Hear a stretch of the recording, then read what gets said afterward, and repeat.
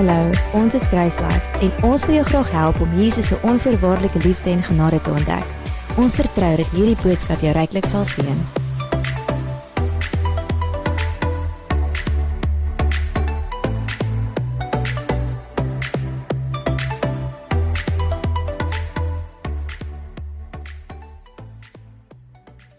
En toe Jesus daarin verder gaan, het twee blindes hom gevolg, terwyl hulle uitroep en sê, wees ons barmhartig, seun van Dawid.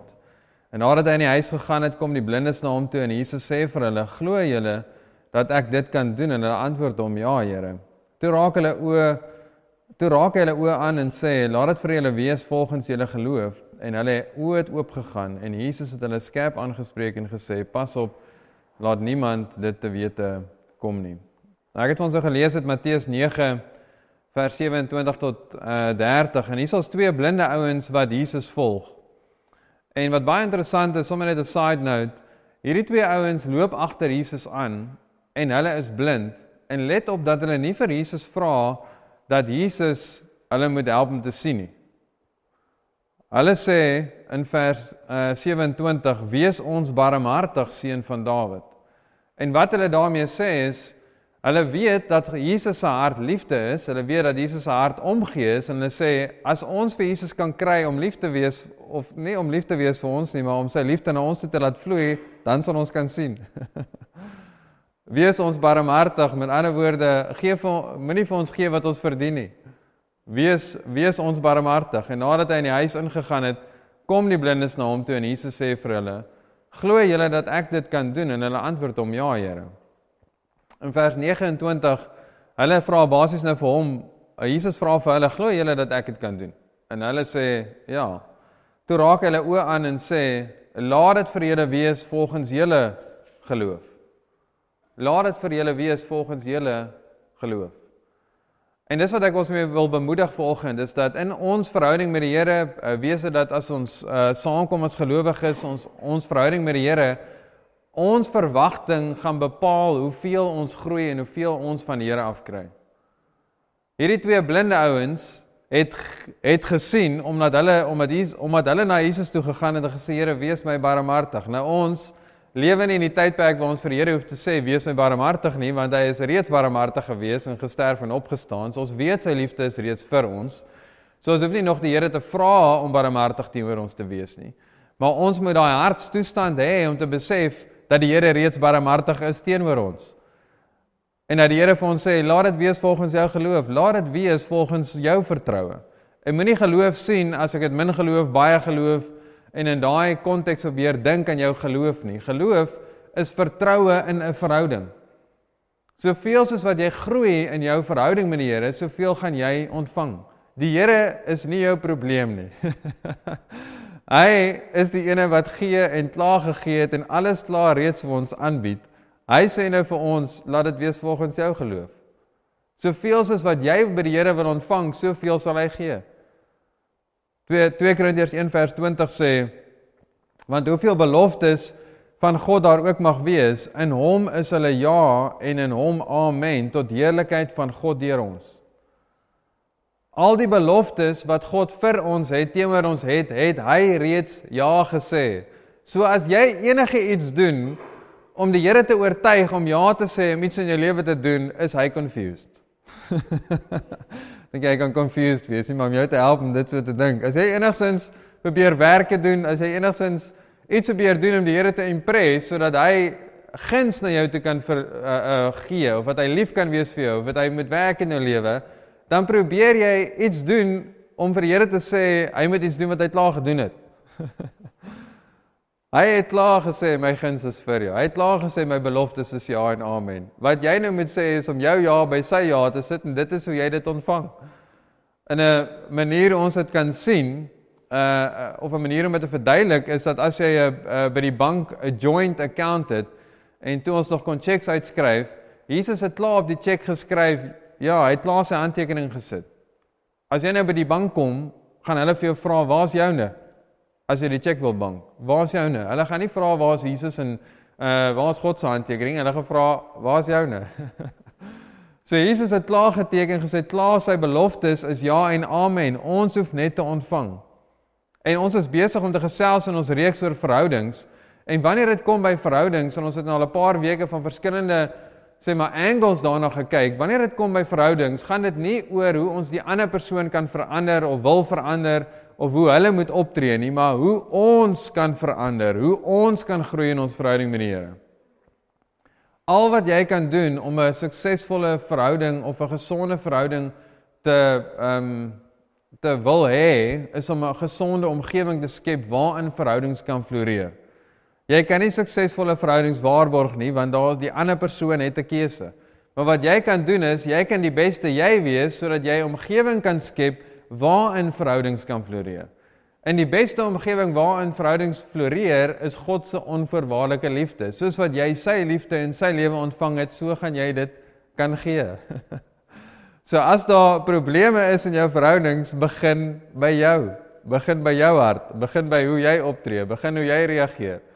In 1 Korintiërs 13 vers 4 sê, en hierdie, Paulus skryf nou hierdie en hy sê, die liefde is lankmoedig en vriendelik, die liefde is nie jaloers nie, die liefde praat nie groot nie en is nie opgeblaas nie. Nou, meeste van die tyd wanneer ons dit lees, dan lees ons dit net in die konteks van dit is hoe ek moet leef. Maar dit sê, God gaan nie iets van ons verwag, wat hy nie self is of vir ons kan gee nie, of deur ons kan leef nie. En wanneer dit hierso praat van die woord liefde, dan is dit agape liefde, dit is onvoorwaardelike liefde, dit is 'n liefde wat nie gekoppel is aan die ander persoon se prestasie nie. En ek weet nie hoe om dit beter te sê en meer te sê nie, maar jy moet daaraan gaan dink. Liefde is nie gekoppel aan hoe iemand anders teenoor jou optree nie. Liefde gaan oor wat in jou hart aangaan, want onvoorwaardelike liefde het niks te doen met die ander persoon nie, dit het te doen met jou. Nou, as dit praat van die liefde is lankmoedig of wat geduldig is en vriendelik, wanneer ons hierdie lees, sien dit so, dat enige iets wat ons gee, moes ons eers ontvang het. Enige iets wat ons gee van God af, moet ons eers ontvang. Ons kan nie gee wat ons nie het nie.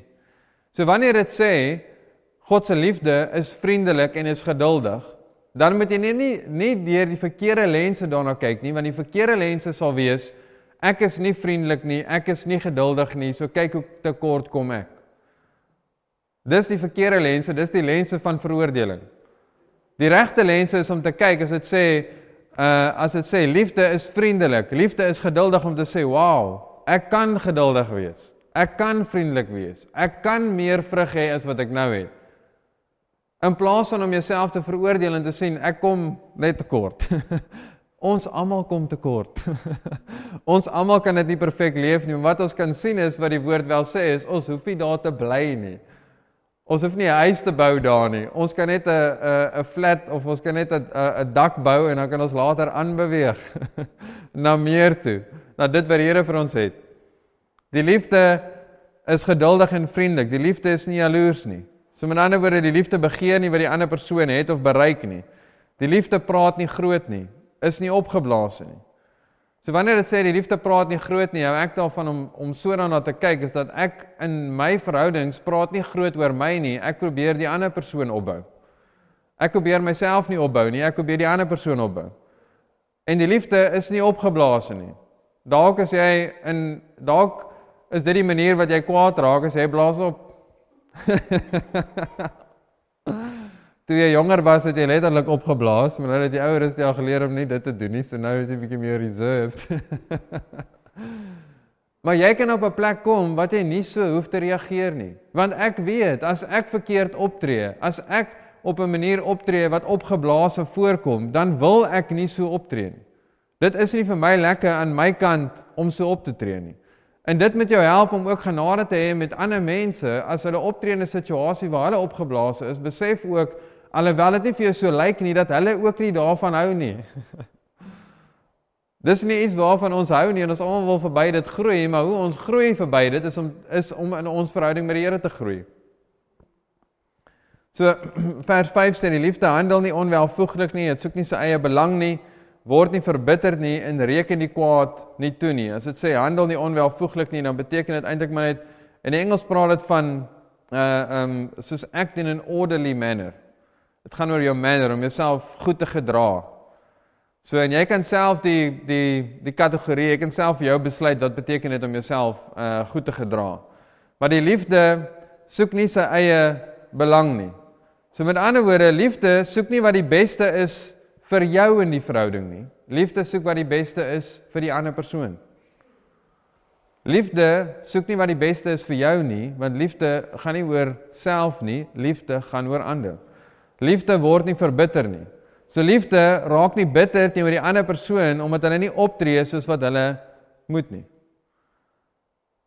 Liefde reken die kwaad nie toe nie. So liefde haal nie ou koeie uit die sloot uit as jy dit klaar vergewe het nie, want dan het jy dit nie vergewe nie. Liefde hanteer die ander persoon nie volgens hulle prestasie nie, want onvoorwaardelike liefde hang nie af van hoe hulle jou hanteer nie. En ek weet, hierdie is nie altyd lekker om te hoor nie. Dat die antwoord begin by jou. So die rede hoekom ons teleurgesteld is in verhoudings, is omdat ons te veel verwagtinge het van hoe iemand anders moet optree in verhoudings. En jy kan dit in die kategorie sit van reken die kwaad nie toe nie. Ons het hierdie verwagtinge van hoe mense moet optree in verhoudings, en as hulle nie so optree nie, dan is ons teleurgesteld, dan is ons kwaad, dan is ons bitter, dan is ons seer gemaak. Maar wat jy doen is, as jy so dink, dan is jy klaar gefokus op wat hulle vir jou kan gee, en nie wat jy vir hulle kan gee. Wat die besluit wat jy in jou hart moet maak, is om te sê, ek gaan net onvoorwaardelike liefde leef, en niks terugverwag nie. Ek gaan nie iets terugverwag nie. Nou ek sê nie, wanneer daar goeders in 'n verhouding is wat krap en mense nie daaroor praat en dinge uitsorteer nie, maar as dit kom by jou hart, hoe om jou hart te beskerm, is om nie verwagtinge te hê van die ander persoon nie, maar net 'n verwagting van jouself om te groei in jou verhouding met die Here en sy liefde te leef. Galasiërs 2 vers 20 sê, ek is met Christus gekruisig en ek leef nie meer nie. Dis wat die eerste stuk sê, ek is met Christus gekruisig en ek leef nie meer nie. So wat dit sê, ons moet eintlik ons moet nie double-minded wees nie, maar ons moet albei hierdie fokus tegelijkertijd hê, dat ek is met Christus gekruisig, met ander woorde, my ou mens is dood, maar ek lewe nou deur die geloof van die Seun van God wat my lief gehad het, maar ek lewe nou deur Christus. En wat dit beteken dat jy dood is, as iemand dood is, kan jy hulle maar beledig, jy kan hulle skop slaan, jy kan hulle lelik hanteer, die reaksie wat jy gaan kry is niks. Maar ons is nie net dood nie, ons lewe in Christus. Nou as daar fisiese mishandelinge, seksuele mishandelinge is, dan moet jy gaan praat met iemand en hulp soek. Ek sê nie, jy moet dit net los nie. Maar wat ek maar net sê is, as dit gaan oor hoe iemand anders ons hanteer, is ons dood in Christus. En hoe dit jou moet help, is dat as daar 'n probleem is in 'n verhouding wat jy dalk moet hanteer of oor moet praat, as jy kan voel, jy is nog 'n bietjie lewendig in jou hart, dan moet jy nou eers 'n bietjie sit en 'n bietjie dink en mediteer daarop en sê, Here, wys my hoe ek net nie seer gemaak kan wees oor hierdie situasie nie. Wys my hoe lief U my het, in plaas van dat ek dink aan hoe die ander persoon my hanteer.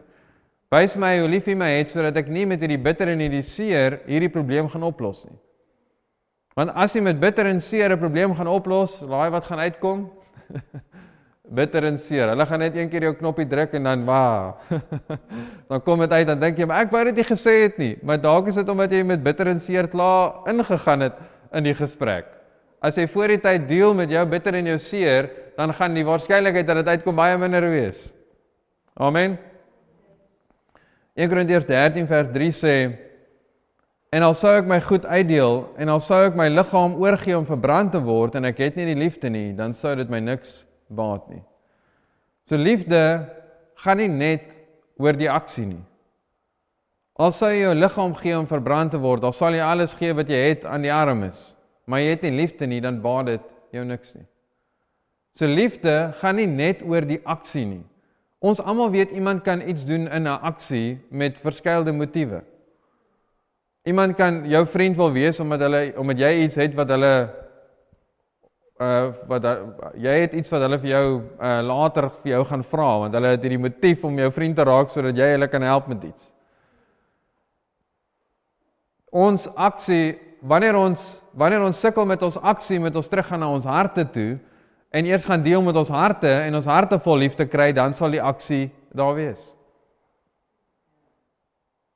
Nou, as dit kom nou by liefde, en liefde gee, en liefde leef, dan mag jy dalk voel, ek is al klaar, ek voel al klaar mismoedig, ek voel al klaar, ek sukkel in verhoudings, ek voel al klaar, ek reageer nie meer nie, nou moet ek net nog beter reageer.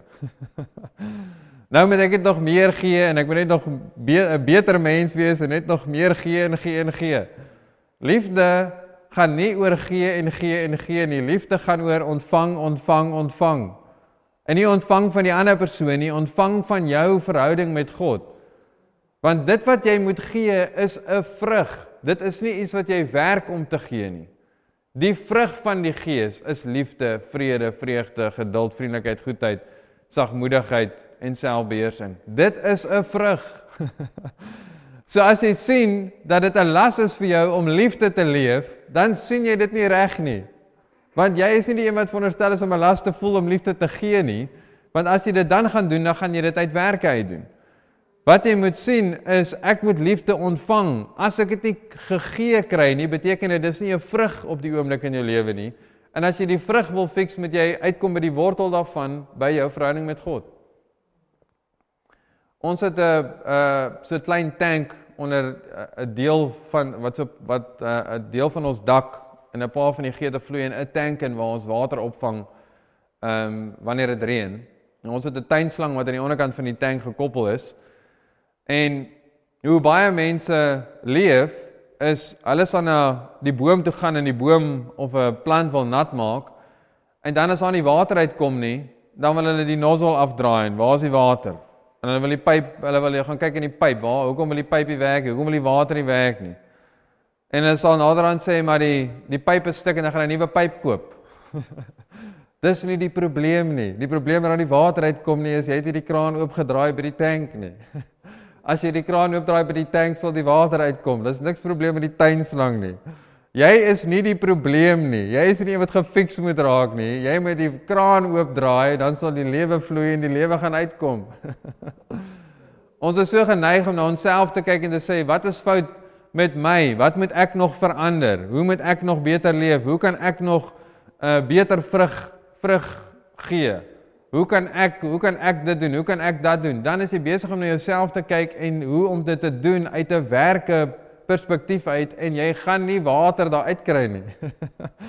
Jy gaan dalk in jou natuurlike dit kan uitkry, maar jy gaan nie God se lewende water deur jou laat vloei nie, want jy fokus op verkeerde ding. Wat ons wel, as ek dit so kan beskryf, in my lewe, hoe ek deel met my teleurstelling van hoe ek verkeerd optree. Ek tree ook verkeerd op. Maar hoe ek dink in daai situasie wanneer ek verkeerd optree, is om te besef, dit wat ek nou gedoen het, is nie die regte ding nie. Maar ek hoef nie skuldig en veroordeel te voel daaroor nie, want dit gaan my niks help nie. Nou ek voel nie goed oor wat ek gedoen het nie. Ek voel sleg in daai oomblik, maar dan gaan ek terug na my verhouding met die Here toe en ek sê, Here, ek is jammer dat ek dit gedoen het, maar dankie dat ek reeds vergewe is, dankie dat ek reeds skoon gewas is. Wys my 'n waarheid wat my gaan vrymaak, sodat ek volgende keer die regte vrug kan leef in hierdie situasie. Ek probeer nie dink aan myself en sê, hoe gaan ek volgende keer beter optree nie? Ek gaan na die Here toe en sê, Here, hoe gaan U my help om volgende keer beter op te tree? En daar's 'n groot verskil. Want die Here is die een wat jou die beste disipel, want hy is die een wat die beste jou hart ken, en hy is die een wat jou die waarheid wil wys, wat jy gaan vrymaak, sodat die regte vrug kan uitkom. Jy is net die kanaal waardeur die Here vloei. Daar is niks fout met jou as jy nie die regte vrug het nie. Al wat jy nie doen nie, wat jy vir jouself eintlik ook wys wat jy nie doen nie, is jy spandeer nie genoeg tyd in jou verhouding met die Here nie. En sien dit dan so, dat as jy negatiewe vrug het, is dit 'n indikasie van wat in jou verhouding met die Here aangaan. Is jy nog oké? En die awesome ding is, jy kan kies. So as jy besef het, jy het nie uitgekom by jou verhouding met die Here nie, kies verhouding met die Here en beweeg aan. Moenie skuldig voel oor wat jy gemis het en hoe jy dit en hoe en dat nie. Ek het gister gedink, yes man, ek het hierdie week was nie 'n goeie week in die sin dat ek kon meer by my verhouding met die Here uitgekom het. Ek het besef, ek kon meer tyd gemaak om by die Here uit te kom. Maar toe, al wat ek in my hart net doen is soos Here, volgende week. Volgende week kom nog. Help my om volgende week meer dan by U uit te kom. En help my om te sien waar ek het gemis, waar geleenthede gemis om by uit te kom, en dit nie gedoen het nie. Want dit is waar die bron van lewe lê, is in ons verhouding met die Here, en hoe meer ons in verhouding met hom is, hoe meer gaan ons daai vrug sien. Amen. So, as dit kom by ons verhouding met God, is jy het Jesus wat binne in jou leef. Die eindbestemming van waar God wou by uitkom, met alles wat hy gedoen het, van die begin van die skepping af, van dat Adam en Eva geval het, was deur die profete om die profeseë te gee vir Jesus om te kom, die doel vir Jesus om aan die kruis te sterf en op te staan, was nie net sodat God ons sonde kon vergewe nie, maar was dat hy ons sonde kon vergewe, sodat wanneer ons hom aanneem, dat hy binne in ons kom leef, binne in jou kom leef. Dit was die eindbestemming van God, was binne in jou. So, dit is die krag en die vermoë wat ons het die vermoë om soos Jesus lief te hê. Jy het die vermoë om soos Jesus lief te hê, want Jesus lewe binne in jou. Al wat jy moet doen is om te ontdek wie is binne in jou. Jy het klaar die water, die tank is klaar vol water, jy moet leer om die kraan oop te draai, sodat die water kan vloei. Amen. So, 'n paar gedagtes oor verhoudinge, en ek wil gesels oor vriendskapverhoudinge, besigheidsverhoudinge en 'n huwelik. Maar wat doen jy in 'n vriendskapverhouding as die persoon nie Jesus wil ontvang nie, of as hulle nie wil groei nie? As die ander persoon ook Jesus ontvang het en hulle wil nie groei in hulle verhouding met die Here nie. Wat doen jy? Jy moet jouself die vraag vra as jy in 'n verhouding is, beïnvloed is, dis nou in 'n vriendskapverhouding, in 'n huweliksverhouding werk dit anders. In 'n vriendskapverhouding moet jy jou vraag vra, beïnvloed ek hulle meer as wat hulle my beïnvloed? Beïnvloed ek hulle meer as wat hulle my beïnvloed? Ek onthou, toe ek in universiteit was, eintlik maar weer by die Here uitgekom het ek vriende gehad wat my in die versoeking gesit het. Ek is elke keer nog een wat die verkeerde keuse gemaak het, maar ek het gesien, ek sukkel om die versoeking te weerstaan as ek rondom hulle is. Ek kon nog nie die groepsdruk teenstaan nie. Ek het nog nie goed genoeg gegroei in my identiteit om nie om te gee wat hulle dink nie. Ek het te veel omgegee wat hulle dink, soos hulle iets gesê, en dan sê ek, ja, okay. En wat ek moes doen vir myself, om te groei in my verhouding met die Here, was om my te onttrek van sekere vriendskappe af, totdat ek gekom het op 'n plek, waar ek meer invloed op hulle kon gehad het, as wat hulle op my kon gehad het. En beteken nie ek het die vriende heeltemal weggegooi nie, ek het net minder tyd saam met hulle spandeer. En wat awesome was van daai journey, eintlik soos wat ek teruggedink het, en nou met wat ek nou weet, kon ek dit baie beter gedoen het, maar ek het van sekere vriendskappe af net bietjie onttrek, en toe ek voel ek is nou op 'n plek waar hulle my nie meer beïnvloed nie, maar ek hulle beïnvloed, het ek teruggegaan en weer meer tyd saam met hulle spandeer om hulle te beïnvloed. En ek het toe nog nie eintlik geweet hoe om die evangelie te deel nie, so ek het nie met spesifieke vriende die evangelie gedeel nie, maar ek het maar net Jesus geleef in aksie. En een van daai vriende het 10 jaar later met kontak met my gehad en gesê, hulle het nou by Jesus uitgekom. Die een wat ek die minste gedink het by Jesus gaan uitkom. En iets wat 'n impak op hulle gemaak het, was, hulle het vir my gesê, dankie dat jy my nooit gedwing het om kerk toe te gaan nie. Dankie dat jy my nooit gedwing het om Jesus aan te neem nie, om jou geloof op my te forceer nie. En dit het my laat vra en was 'n deel van my journey om by Jesus uit te kom. En dit is hoe, as jy op 'n plek is waar jy meer invloed op iemand anders kan wees, dan is jy besig om sade te saai in hulle hart, wat hulle gaan lei om 'n verhouding met God te hê. Maar 1 Korintiërs 15:33 sê, moenie dwaal nie, slegte gesprekke bederf goeie sedes. En goeie sedes verwys weer na ons waardes of na ons gewoontes. So moenie dwaal nie, slegte gesprekke bederf goeie sedes. So as jy heeltyd net rondom vriende is, wat jou negatief beïnvloed, dan gaan dit gaan jou beïnvloed. jy sal kan weet in jou hart, as jy gekuier het saam met mense, het hulle my meer beïnvloed as wat ek hulle beïnvloed het. Ek dink jy kan dit self uitfigure. So, my raad sal wees is om 'n bietjie terug te trek, te groei in jou verhouding met die Here, tot jy beplek is om meer te kan gee as wat jy beïnvloed word. So wat doen jy in 'n werksverhouding as die persoon of persone nie Jesus wil ontvang nie, of as hulle nie wil groei in hulle verhouding met die Here nie? Dit gaan nie help om jou werk te bedank nie. Want by die ander plek waar jy gaan werk, is daar net sulke mense. Jy gaan nie weg kan hardloop van mense af nie. Daar is oral probleem mense. Jy gaan moet leer hoe met jou hart te deel. Jy gaan moet leer hoe om die regte perspektief te hê in die situasie in jou hart. Jy gaan moet bid en sê, Here, hoe kan ek die persoon lief hê? Hoe kan ek optree op 'n manier ten spyte van hoe hulle teenoor my optree? In Romeine 12 vers 17 sê, vergeld niemand kwaad vir kwaad nie, bedink wat goed is vir alle mense. So kwaad gaan nie kwaad wen nie, maar nou die tweede deel sê, bedink wat goed is vir alle mense. Nou Prediker, in die boek of die boek wat Salomo geskryf het, Prediker, hy verduidelik hierdie eintlik so mooi. So ek gaan dit vir ons lees in Prediker 10 vers 20. En hy sê, vloek die koning, jy kan dit nou maar sê jou baas, vloek die koning selfs in jou gedagte nie, en vloek in jou slaapkamer die ryke nie, want die voëls van die hemel sal die geluid kon wegvoer en die gevleeldes die woorde te kenne gee. Nou, dis net 'n soos 'n beeldspraak, 'n metafoor, maar net 'n prentjie. En hy sê, ons moet nie eers in ons gedagtes negatief dink of teenoor iemand nie.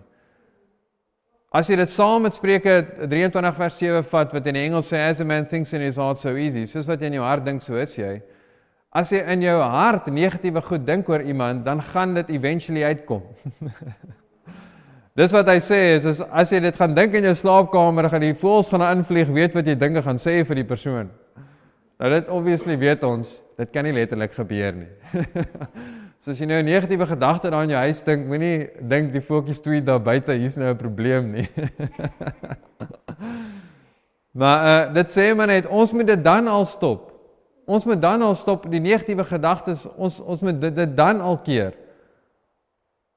in ons gedagtes. Romeine 12 vers 18 sê, as dit moontlik is, so ver as dit van julle afhang, leef in vrede met alle mense.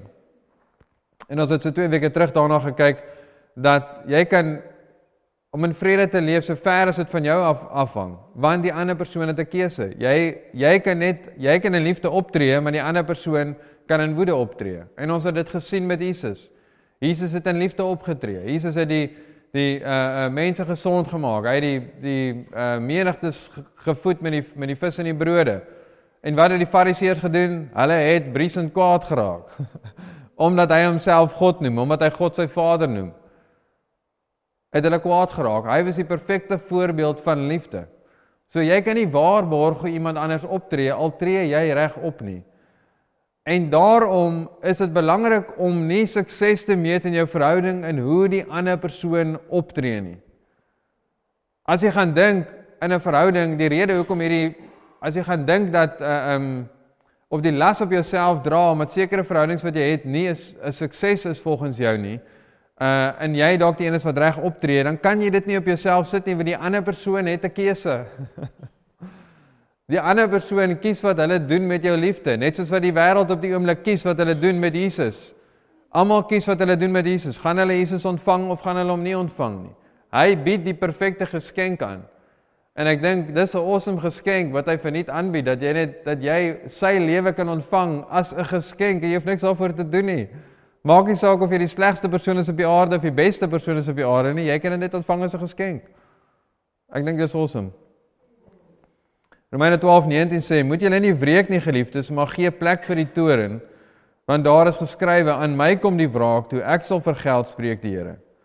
So gee die wraak toe aan die Here. Nou, daar is 'n bietjie verduideliking nodig daarmee, is dat God is nie een wat mense straf nie. Want die straf wat hy uitgegiet het op sonde, het hy reeds op Jesus uitgegiet.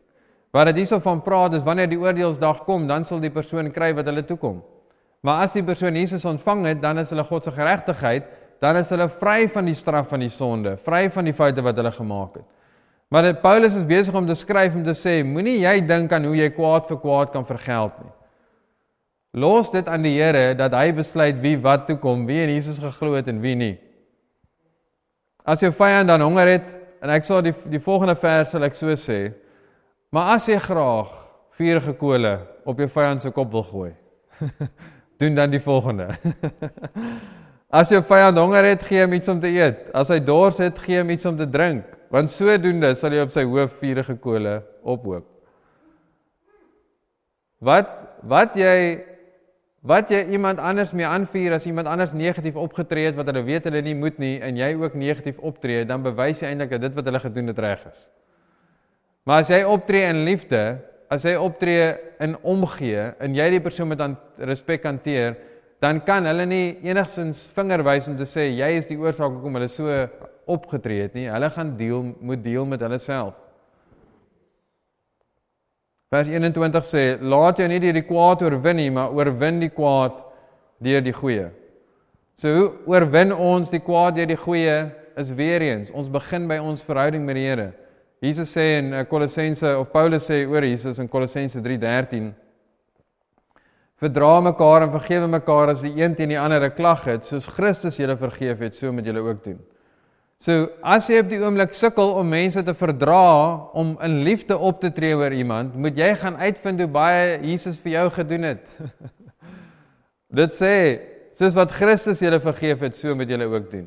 So baie soos wat Jesus jou van vergeef het, so baie gaan jy in vergifnis teenoor ander mense kan leef.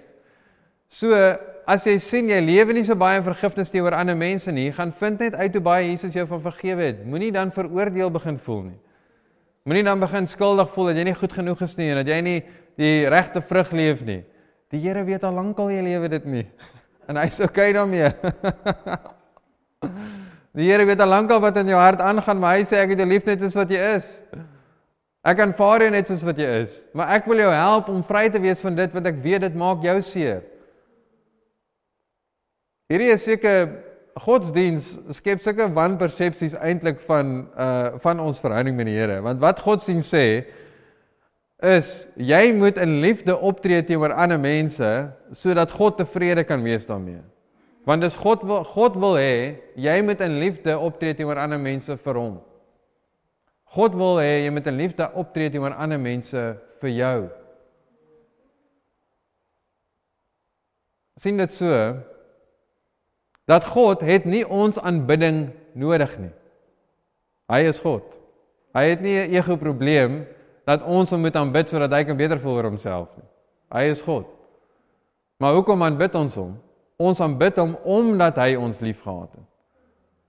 So God het nie nodig dat ons heilige dade doen sodat hy kan tevrede wees daarmee nie. Hy is klaar tevrede met jou deur dit wat Jesus gedoen het. Maar hy sien hoe dit wat jy verkeerd doen jou seer maak en hy wil jou help om vry te kom van dit vir jou. Want as jy die mindset gaan hê om te dink, ek moet al hierdie goeders doen, want dit is wat die Here van my verwag, dan dink jy aan 'n manier, dan dink jy in die konteks daarvan dat jy moet iets doen om die Here tevrede te stel. Die Here is so lief vir jou dat hy wil hê jy moet vry leef van die negatiewe vrug wat jy het vir jou, want dit gaan vir jou 'n blessing wees. En as dit vir jou 'n blessing is dit ook 'n blessing vir hom. Dit is ook 'n blessing. Dis nie dat hy nou net sê, dis maar net, whatever nie. Hy geniet dit ook.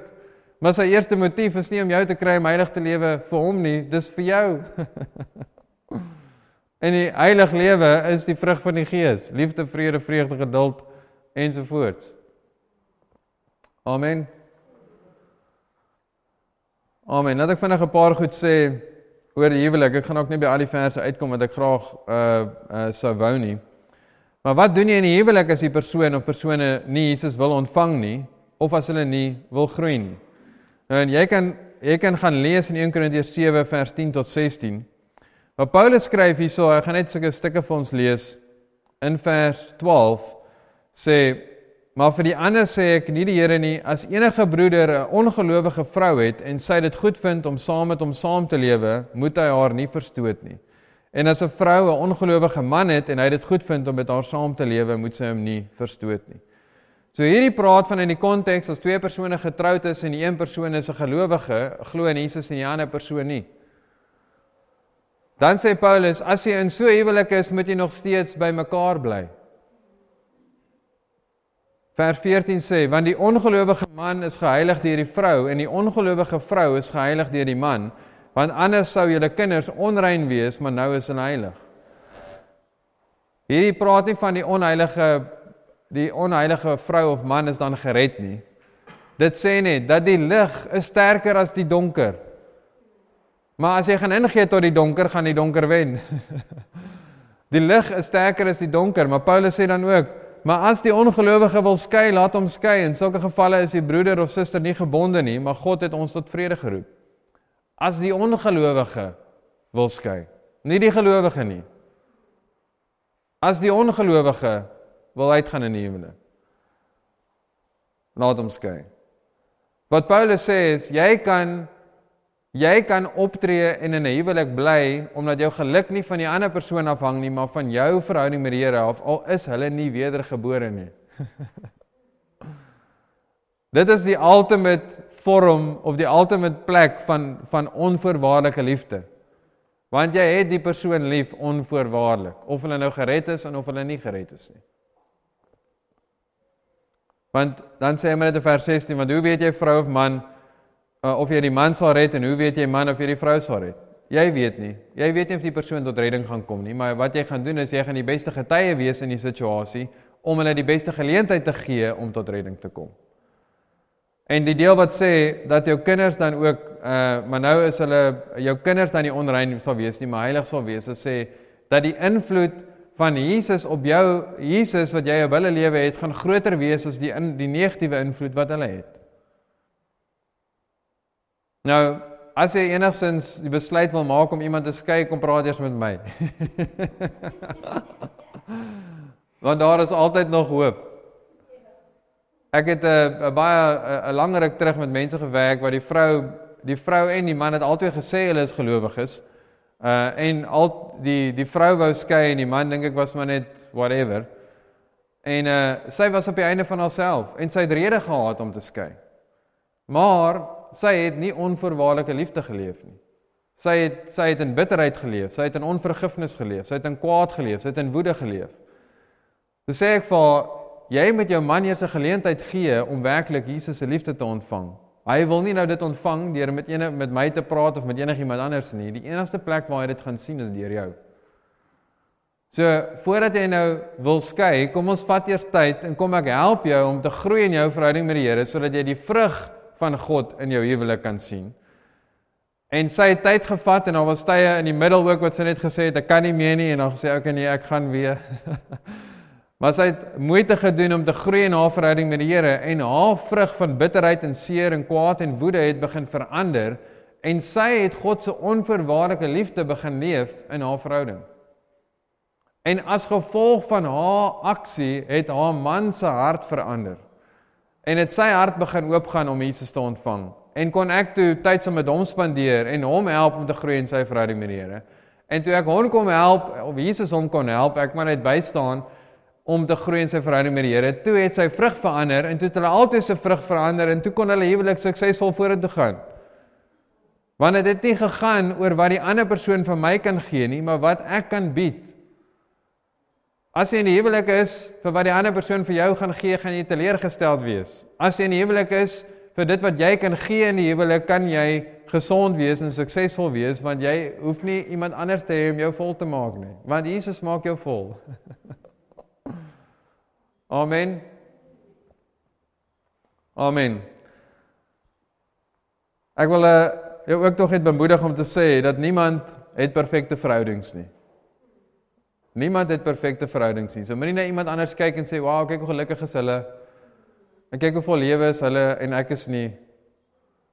En mense maak 'n fout en 'n aanname, dat hulle kom dalk op 'n Sondag, en hulle sien my dalk hier voor staan, en die woord deel, en dink jy, sê ek lewe op 'n wolk ergens, by die huis. Ek doen nie. Ek doen nie. Ek en Jesus Marie sit ook vas oor goed, ons redeneer ook oor goed, ons stem ook nie saam oor goed nie. So, moenie na iemand anders kyk en sê, yes, as my verhouding lyk nie soos hulle se nie, so ek is op 'n laer vlak eintlik nie. Ons almal het uitdagings in ons verhoudings, maar ons almal moet werk daaraan om deur dit te werk, sodat ons aan die ander kant kan uitkom.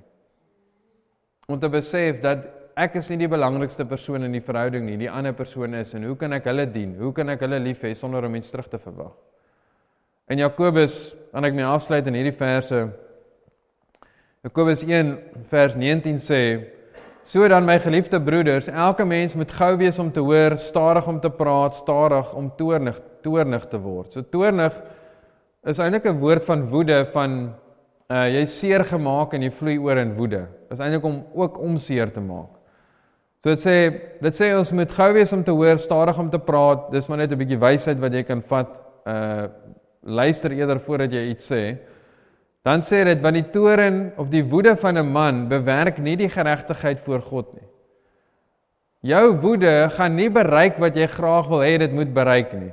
As jy in woede teenoor iemand iets sê om hulle reg te help, dan gaan dit nie bereik wat jy graag wil hê dit moet bereik nie.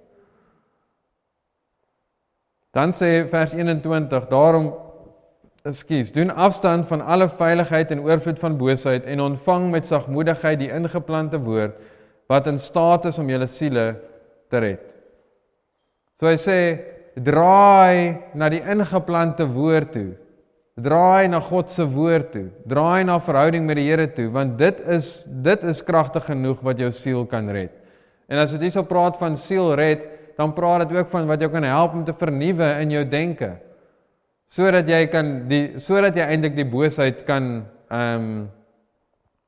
laat gaan. Dan sê dit, en word daders van die woord, en nie net hoorders wat julle self bedrieg nie.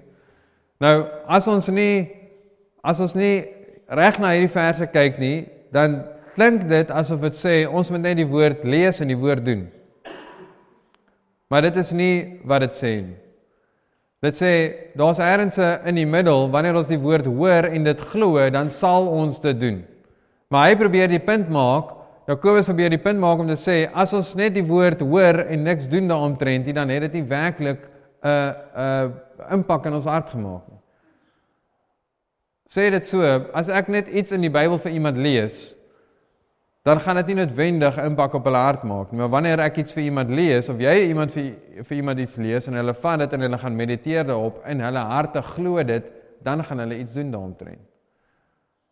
So hy sê, as ons mense is, wat net na die woord kyk, en net dit kyk, na die woord kyk, as maar net woorde op 'n bladsy, as maar net iets wat oudtyds is, as maar net iets wat geskryf is, as maar net iets wat ek moet lees, omdat ek dit moet doen, dan gaan dit nie 'n impak op jou hart hê nie. Dan sê hy, want as iemand 'n hoorder van die woord is, en nie 'n dader nie, die is soos 'n man wat sy natuurlike gesig in 'n spieël sien, want hy sien homself en gaan weg en vergeet dadelik hoe hy gelyk het. Nou, ek sal sê, hierdie is wat is nou die regte woord? Sal ek maar sê, probleem. As jy dink, ek gaan dit maar net verduidelik, as jy dink, dat jy net die woord gehoor het en dit is genoeg, en dat dit moet vrug bring in jou lewe, is jy mislei. Want dit gaan 'n verwagting skep in jou hart, dat jy nou ander aksies moet hê in jou lewe, maar jy sien dit nie, en dan gaan jy sê, die woord werk nie. Die woord werk. Ek praat van, nie net die woord hoor nie, maar dat ons actually 'n verhouding het met God. Jesus sê, kom ek lees hierdie vers, dan sal dit dalk help, die punt help. Johannes 5:39 sê Jesus, julle ondersoek die skrifte, omdat julle meen dat julle daarin die ewige lewe het, en dit is die wat van my getuig. En julle wil nie na my toe kom om die lewe te hê nie. So wat hy sê is, hulle het net 'n kennis. Hulle het net 'n kennis van die woord. Hulle dink om net 'n kennis te hê van die woord, om net my Bybel te lees, gaan die probleem oplos. Dit gaan oor om die Bybel te lees, sodat die Bybel wys na iemand toe, dit wys na Christus toe, om 'n verhouding met 'n persoon te hê, Jesus. Dit gaan nie net oor om Bybel te lees nie, dit gaan oor om die Bybel te bestudeer, om te sien wat dit sê van jou verhouding met God. Ek hoop dit maak sin. Lees jou Bybel asseblief. Dis die begin. Maar ek wil net sê, dit gaan nie net oor die kennis nie, dit gaan oor 'n verhouding met die Here, dit gaan oor om die kennis te vat en sê, hoe is dit van toepassing op my lewe? Byvoorbeeld, Johannes 3 vers 16 wat sê, want so lief het God die wêreld gehad, dat hy sy enige gebore seun gegee het, sodat die wat in hom glo nie verlore mag gaan nie, maar die ewige lewe kan hê. Dis kennis. Hoe jy dit openbaring maak is om te sê, want so lief het God vir my gehad. Wow, Here, U is lief vir my. Want so lief het U vir my gehad, dat U vir Jesus gestuur het. En al wat ek hoef te doen is om te glo. Al wat ek hoef te doen, ek hoef nie te werk daarvoor nie, ek hoef niks anders te doen nie, ek hoef net te glo. Dan het jy die vers gevat wat 'n kennis is en van toepassing gemaak op jou hart om te sê, wat beteken dit vir my? Here, wat beteken hierdie vers vir my? Wat wil U vir my sê deur hierdie vers?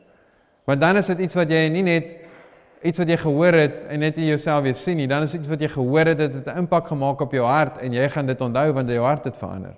En dan gaan jou aksies saam met dit vloei.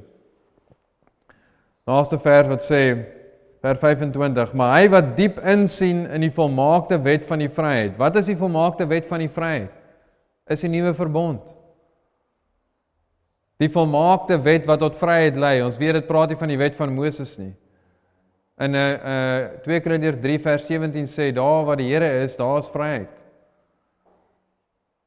Sê, wanneer, maar hy wat diep insien in die volmaakte wet van die vryheid en daarby bly, hy sal, omdat hy nie 'n vergeetagtige hoorder is nie, maar 'n dader van die werk, gelukkig wees in wat hy doen.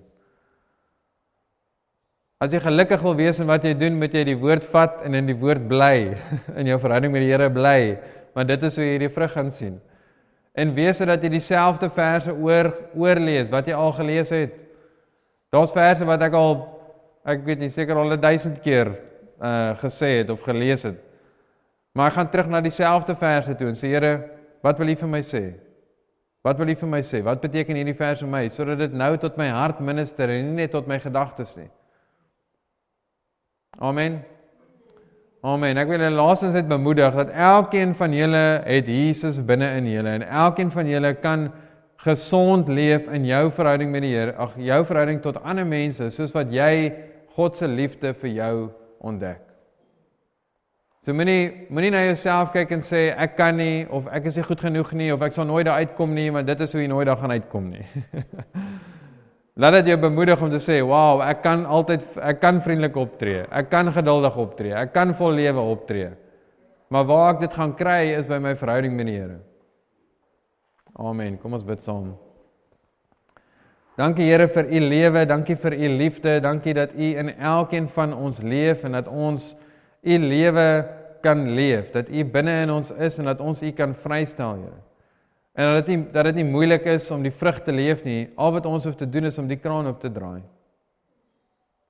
Dankie dat die tyd wat ons spandeer in verhouding met die Here, dat dit kragtig is, dat dit regtig 'n tyd is wat ons waarheid ontdek en vry raak van dit wat ons bind. Dankie Here dat U 'n goeie Vader is. Ek voel net om iemand te bemoedig vanoggend dat God is 'n goeie Vader. Hy is nie jou probleem nie. Hy is nie iemand wat enigiets terughou teenoor jou nie. Ontdek hoe lief die Here jou het. Ontdek wat sy liefde vir jou beteken. Dankie Jesus.